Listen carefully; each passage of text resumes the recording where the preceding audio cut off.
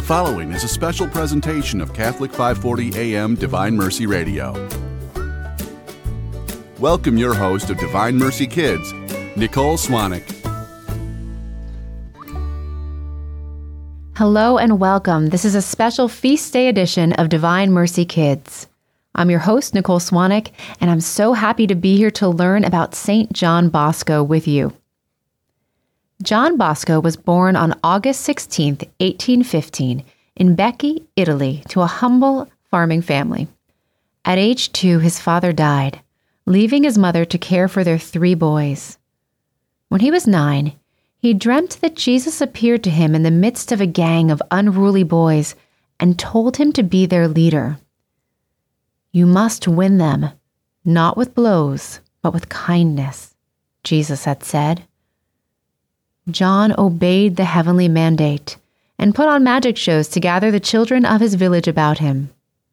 Then he would lead them in prayer. This was God's way of preparing John for the work of his life.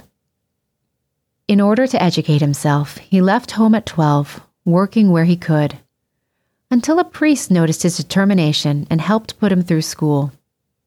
Eventually, he became a priest. Discovering a great number of boys in prison, he determined to do something to prevent more from the same fate.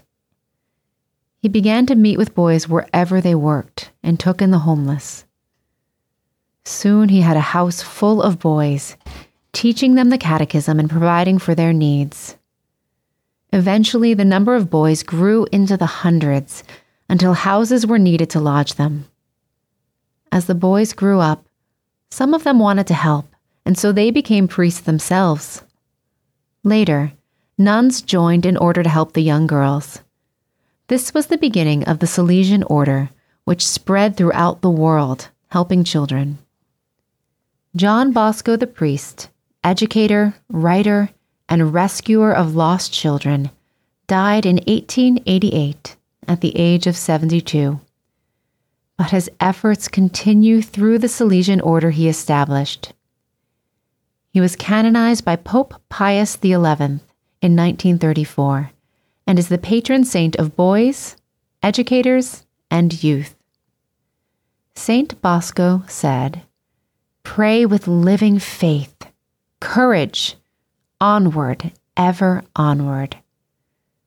St. John Bosco's feast day is January 31st. Our Heavenly Friends collection was written and illustrated by Herald Entertainment and read by Nicole Swanek at Divine Mercy Radio in North Carolina. To purchase the Our Heavenly Friends collection, please visit the Augustine Institute's online store at catholic.market. Well, it has been a joy to read and to learn with you today. St. John Bosco, pray for us. We now return you to your regularly scheduled program.